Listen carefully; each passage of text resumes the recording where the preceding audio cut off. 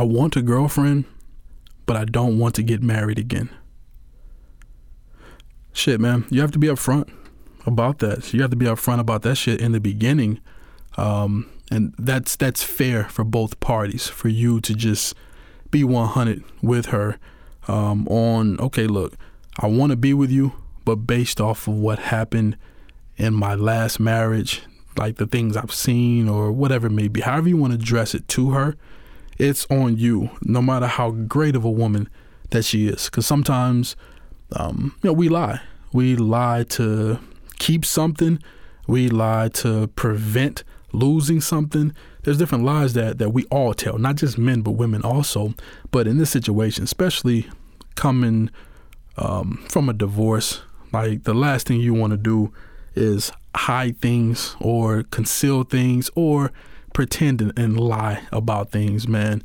Like I said, with the divorce shit, it's already tricky enough. And then love, you're already rolling the fucking dice as is. So you should just really be upfront and let her decide.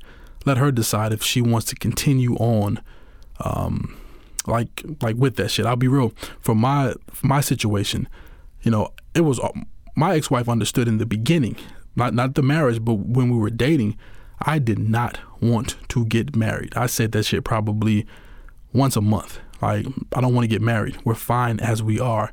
We should stay as we are.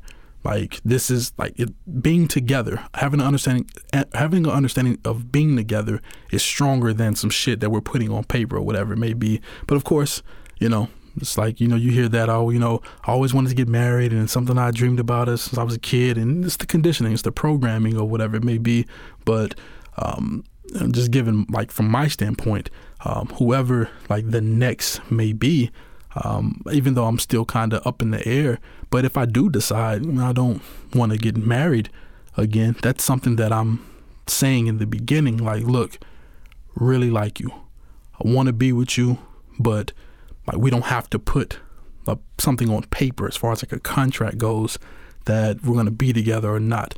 Let's just be together because we want to be together. And if she looks at me and says, no, that's just not going to work for me, then cool. I hope we can be friends, because I didn't come this far.